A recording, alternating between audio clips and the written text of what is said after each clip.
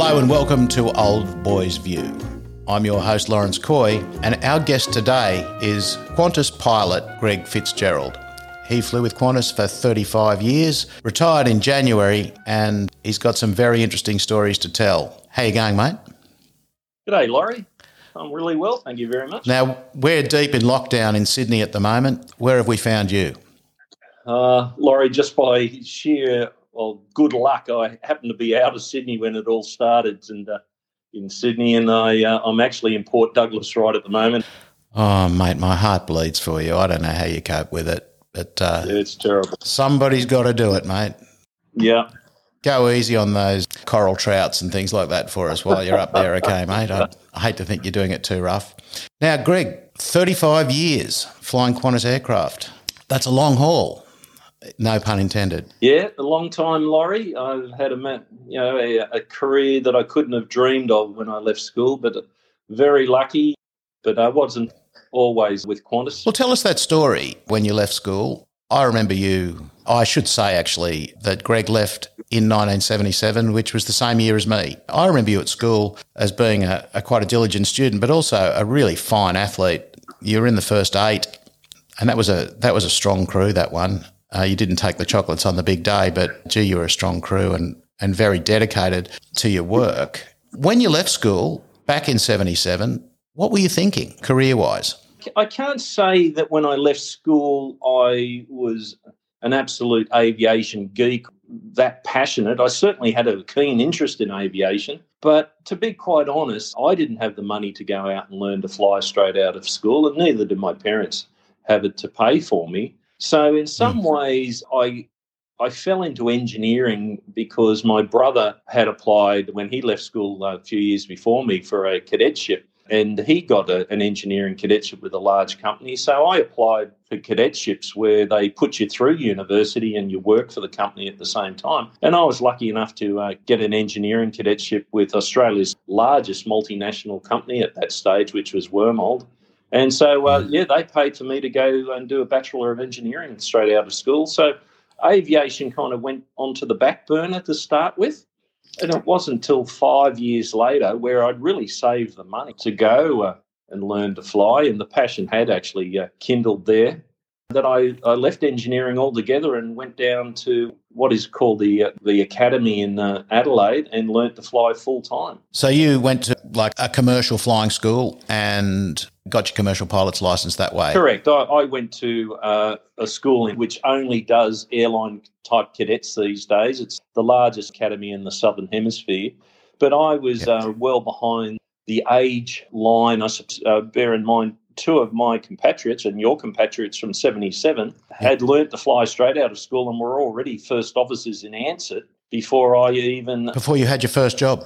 Before I had my first flying lesson. So I needed to get my commercial licence and all the other qualification quite quickly, and that's why I decided to go and do a full-time course in Adelaide. And what do you do after that? Once you have that commercial pilot's licence, how does that segue into getting a job with Qantas?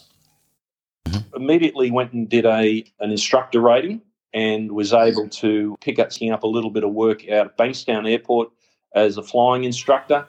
I got to know people on the airfield, started to pick up a little bit of work as a charter pilot. And believe it or not, as depressed as the industry was and jobs were very hard to come by, to actually pay the rent, I was one of the night managers at the Woolwich Pier Hotel. So that was the only thing that really paid the rent. And one night 2 pilots walked in, and they were obviously, in pseudo pilot uniforms to have a beer. And they were charter pilots for on night air freight. And long story short, I became very good friends with them. They lived near the pier, and I ended up working for them. We used to deliver the papers to Brisbane each night. But from that, Laurie, I must admit I was very lucky. That gave me the opportunity. I kept applying to regional airlines and major airlines, but I just didn't have the experience. And then I got a job offer from Territory Airlines in Papua New Guinea. And I ended up with my wife going to the one place she said she'd never go to, live, and we moved to New Guinea. Wow. And what happened next? So actually, I had missed out at Qantas, and that's good for people to know, I suppose. Soon after I got my commercial licence and 500 hours, just before I went to New Guinea, I was so green and so new, and I got called through the QANTAS system, and I didn't fly the simulator that well. So what actually happened was, to be quite honest, I didn't know you could reapply. And the chief pilot in New Guinea was about to put me onto a much larger turboprop aircraft. And he said to myself and a good friend who got into Qantas as well, I'm not going to pay the money to endorse you on that aircraft until you both fail your Qantas interviews. And I said, oh, that's easy. I've been through a couple of years ago. And the other guy said, I don't have a HSC. I don't meet the minimum criteria. He said, doesn't matter. You can reapply. So we both reapplied. 2 weeks after I reapplied, I was called down with this other bloke.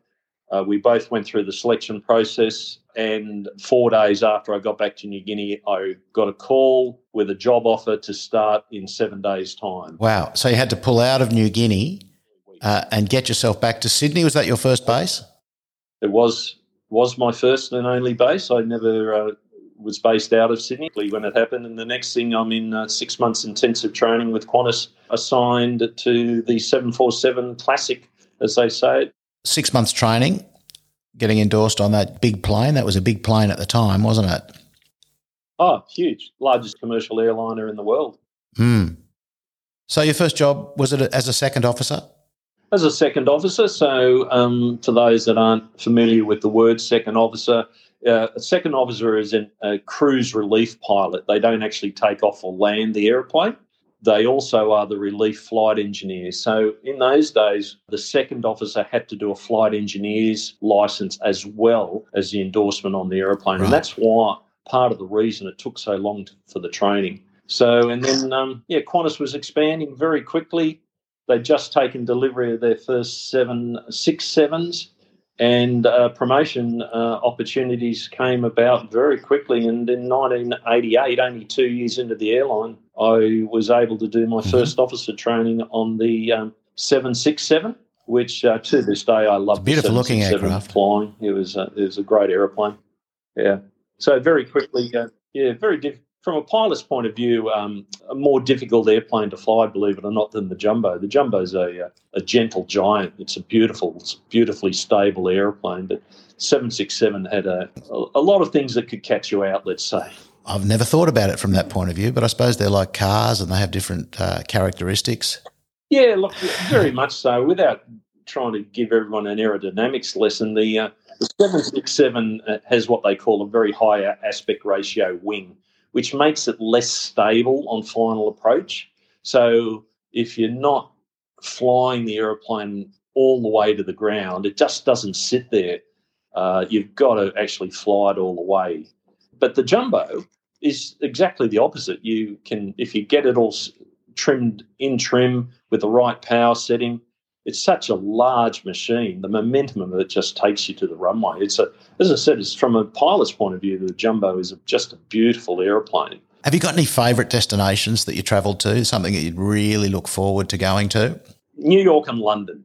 My wife has worked in theatre all her life, and like yourself, hence she got me into theatre. So to be able to go to Broadway or the West End in New York and London, and people have paid me to be there, just a joy. And just the atmosphere of both cities. I just love them both.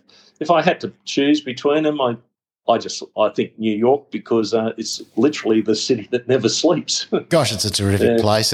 You're actually making me feel a bit wistful because we can't just get on an aeroplane and go there.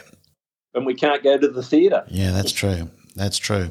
So tell me about what happened next in terms of getting your command, becoming a captain. I spent a number of years as a first officer on the 767, and then the opportunity came to move on to the 747-400 as a first officer. So I did that, and I spent 4 years doing that, and then the opportunity came to do my initial command on the 767. And I did that, and it was a time of huge expansion with Qantas. There are a lot of people failing their commands. So I think some people got a bit shy of doing it.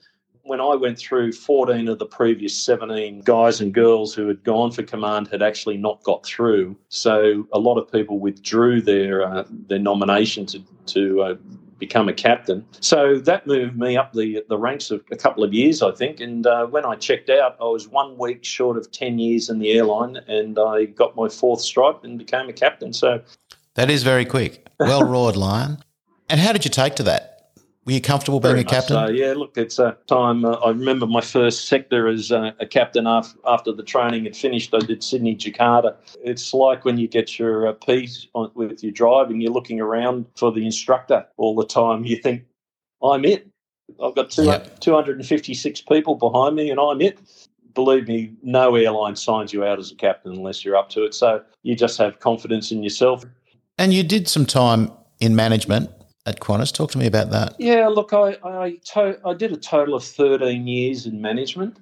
In 1997, they asked for people who were interested in interviewing new pilots.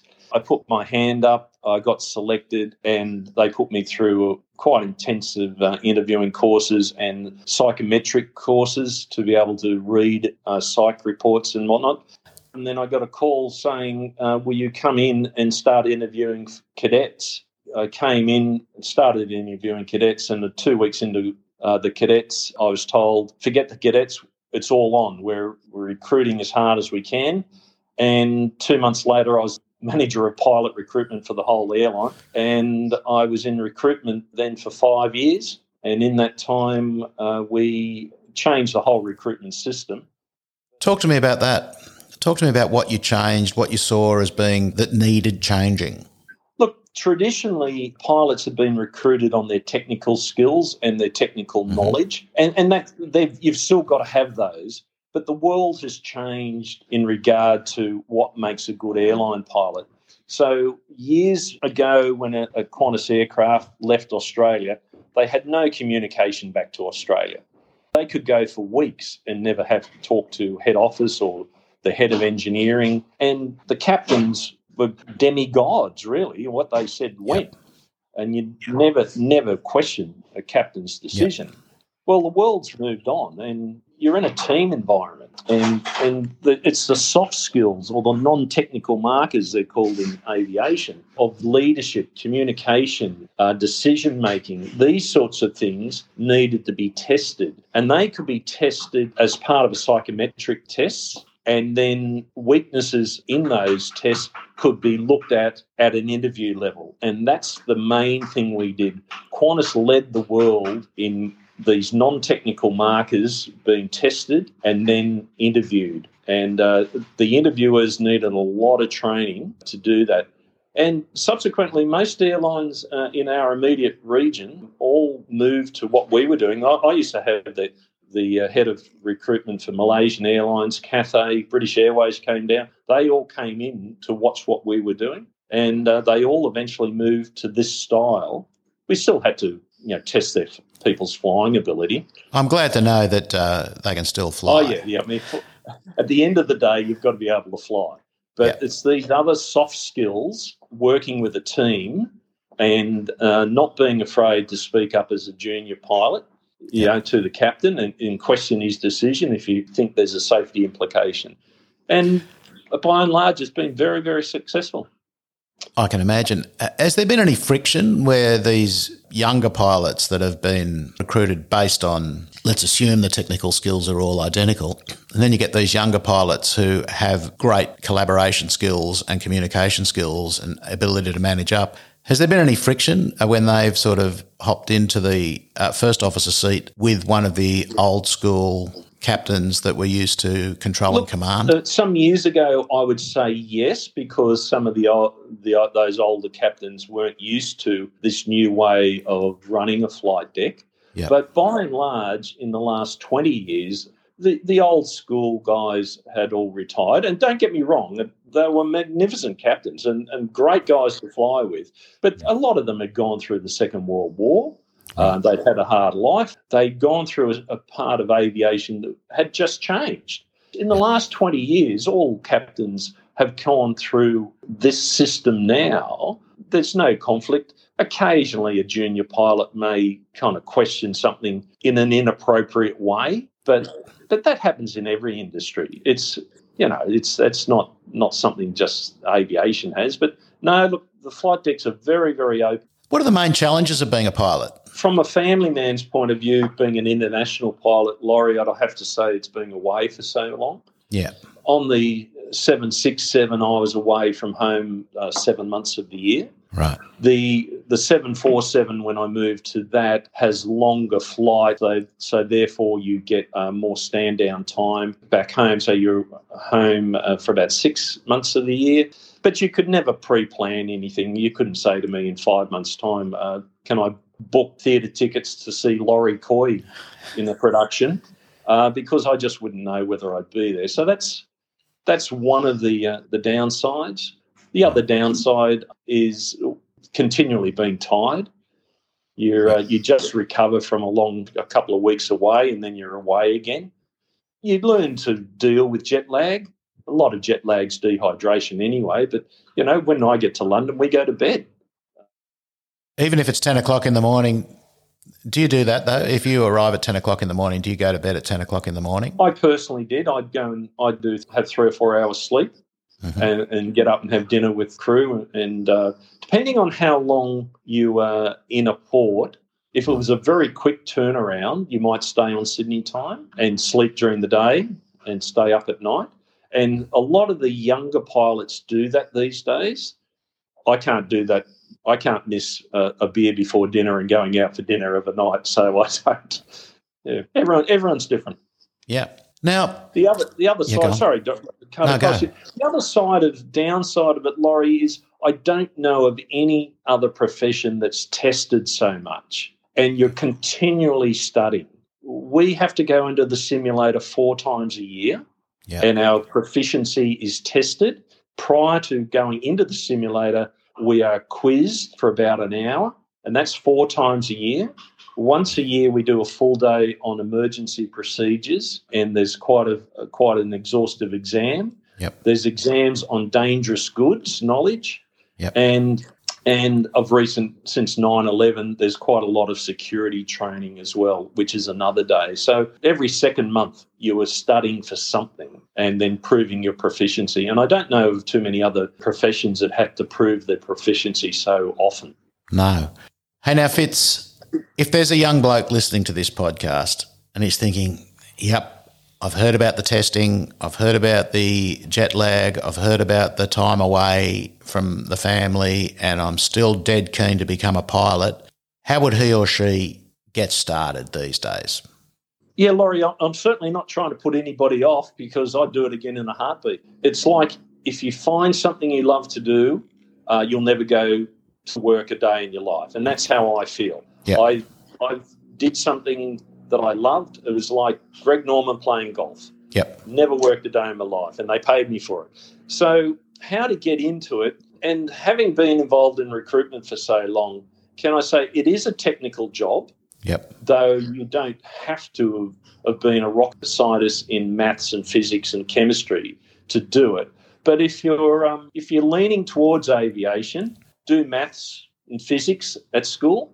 Most airlines have dropped them as minimum requirements, but they will certainly help when you're studying. The other thing that's changed since my day is that a lot of the universities now have aviation degrees, and the aviation degrees attract fee, help and HECS. So it's a good way of getting a degree and learning to fly. And I'm involved with one of the larger flying universities in Australia up in Brisbane, Griffith University. So that's a really good way to get into it. Griffith University in Brisbane, University of New South Wales in Sydney, Swinburne University in Melbourne, RMIT in Melbourne, and there's a few others as well. And what's the degree, Fitz? Well, they all are slightly different depending on the uni you go to, but at Griffith it's a bachelor degree in aviation. Right. They do a double degree in aviation and engineering. So I sit on the industry advisory board at Griffith University, and there is a double degree there, and you learn to fly in your 3rd year. And once you have your degree and presumably you have a good academic record, then what do you do? Yeah, well, the unfortunate thing is that the first 500 hours of actual flying time is the hardest to get because a lot of insurers won't insure someone to do a charter without 500 hours. Can I just go back to say you do not need a degree to get into an airline, by the way. Right. There are other flying schools that you can learn to fly, like I did in Adelaide. So you can still do that? Oh, yes, absolutely. You can go to a flying school and get a commercial licence without a degree. Right. The airlines look on very favourably on the degree, but they're not prerequisites all the time. Is one better than the other, Fitz? No, not really. Right. In some ways, see, it's made it affordable to be able to use fee, help and HECS, yes. Laurie. Yeah. Whereas a lot of kids just could never have dreamt to learn to fly because it was just out of the reach of themselves or their parents. Yes. Whereas, and that's the beauty of living in Australia, that anybody can do anything. And, the government, you've got to take a loan, but, hey, once you're earning money and paying it back, that's something nothing. Yeah. It just makes it affordable for everybody, and that's the way it should be. Yep. So the first 500 hours is hard, Laurie. A lot of people, guys and girls, will go and get an instructor rating and start to teach. And from there, a little bit like I did, they might pick up a bit of charter work. The big thing is you've normally got to leave the capital cities because the more experienced pilots all want to live in Sydney or Brisbane or Melbourne. So of the 900 pilots I recruited in the QANTAS over those 5 years, I reckon 1/3 of them were military pilots, and I'll talk about that in a minute. Mm-hmm. And the rest were from general aviation and other airlines, and nearly everybody from general aviation had worked in the bush somewhere. Darwin, Kununurra, Alice Springs, New Guinea, a lot of pilots from New Guinea. So you've got to be prepared to move. Yep. And the other thing to consider when you're going into it, Laurie, is probably less than 50% of the pilots who learn to fly in Australia actually end up having their careers in Australia. From our year at school, Peter O'Day ended up flying in Hong Kong. Yeah, decades. A year ahead of us, Steve Ellis was in Hong Kong with Cathay, and Tim Anderson was Emirates for most of his career in Dubai. Yep. So you've got to really consider that you might be a pilot in a major airline, but it may not be in Australia necessarily. It's a worldwide industry. And Australian pilots are well trained and they're well sought after. Yeah, I bet. Now, talk to me about that military transition into the airlines. It's something I didn't consider when I left school, Laurie, to go into the Air Force. But obviously when I got it to Qantas, there was a lot of ex-military pilots there, and I learnt a lot more about what went on. And is it still a legitimate transition into the profession? Yes, absolutely. But don't tell your recruiting officer at the RAF you're only going to the RAAF to go to the airlines. They want career people. But they're extremely well trained. They fly the most modern technology around. And the only real downside if you want to become an airline pilot eventually is their return of service obligation. Yep. Now, when we left school, the return of service obligation was only 6 years, 5 to 6 years. It's 5 years plus training. It sits at 10 years plus training, which makes it about 11 and a half years now. So you're 30 by the time you can apply for a job. Yeah, that's right. So most military guys are around 30 before they're applying to the airlines, whereas if you go through the degree or just learn to fly, you should be able to be applying to an airline at around 22 to 23. So that's the only downside. Great, Fitz. Mate, it's been fantastic talking to you. Thanks for giving us your time. I'm looking forward to seeing you when you eventually get back to Sydney, once you've eaten most of the red emperors that are swimming around on the Barrier Reef at the moment. Try to look after yourself up there in far north Queensland, mate. And you're a great bloke, and it's been a terrifically interesting conversation. Thank you very much. Thanks, Laurie. Pleasure. And I hope some guys and girls get something out of it. Good on you, mate. Thank you very much.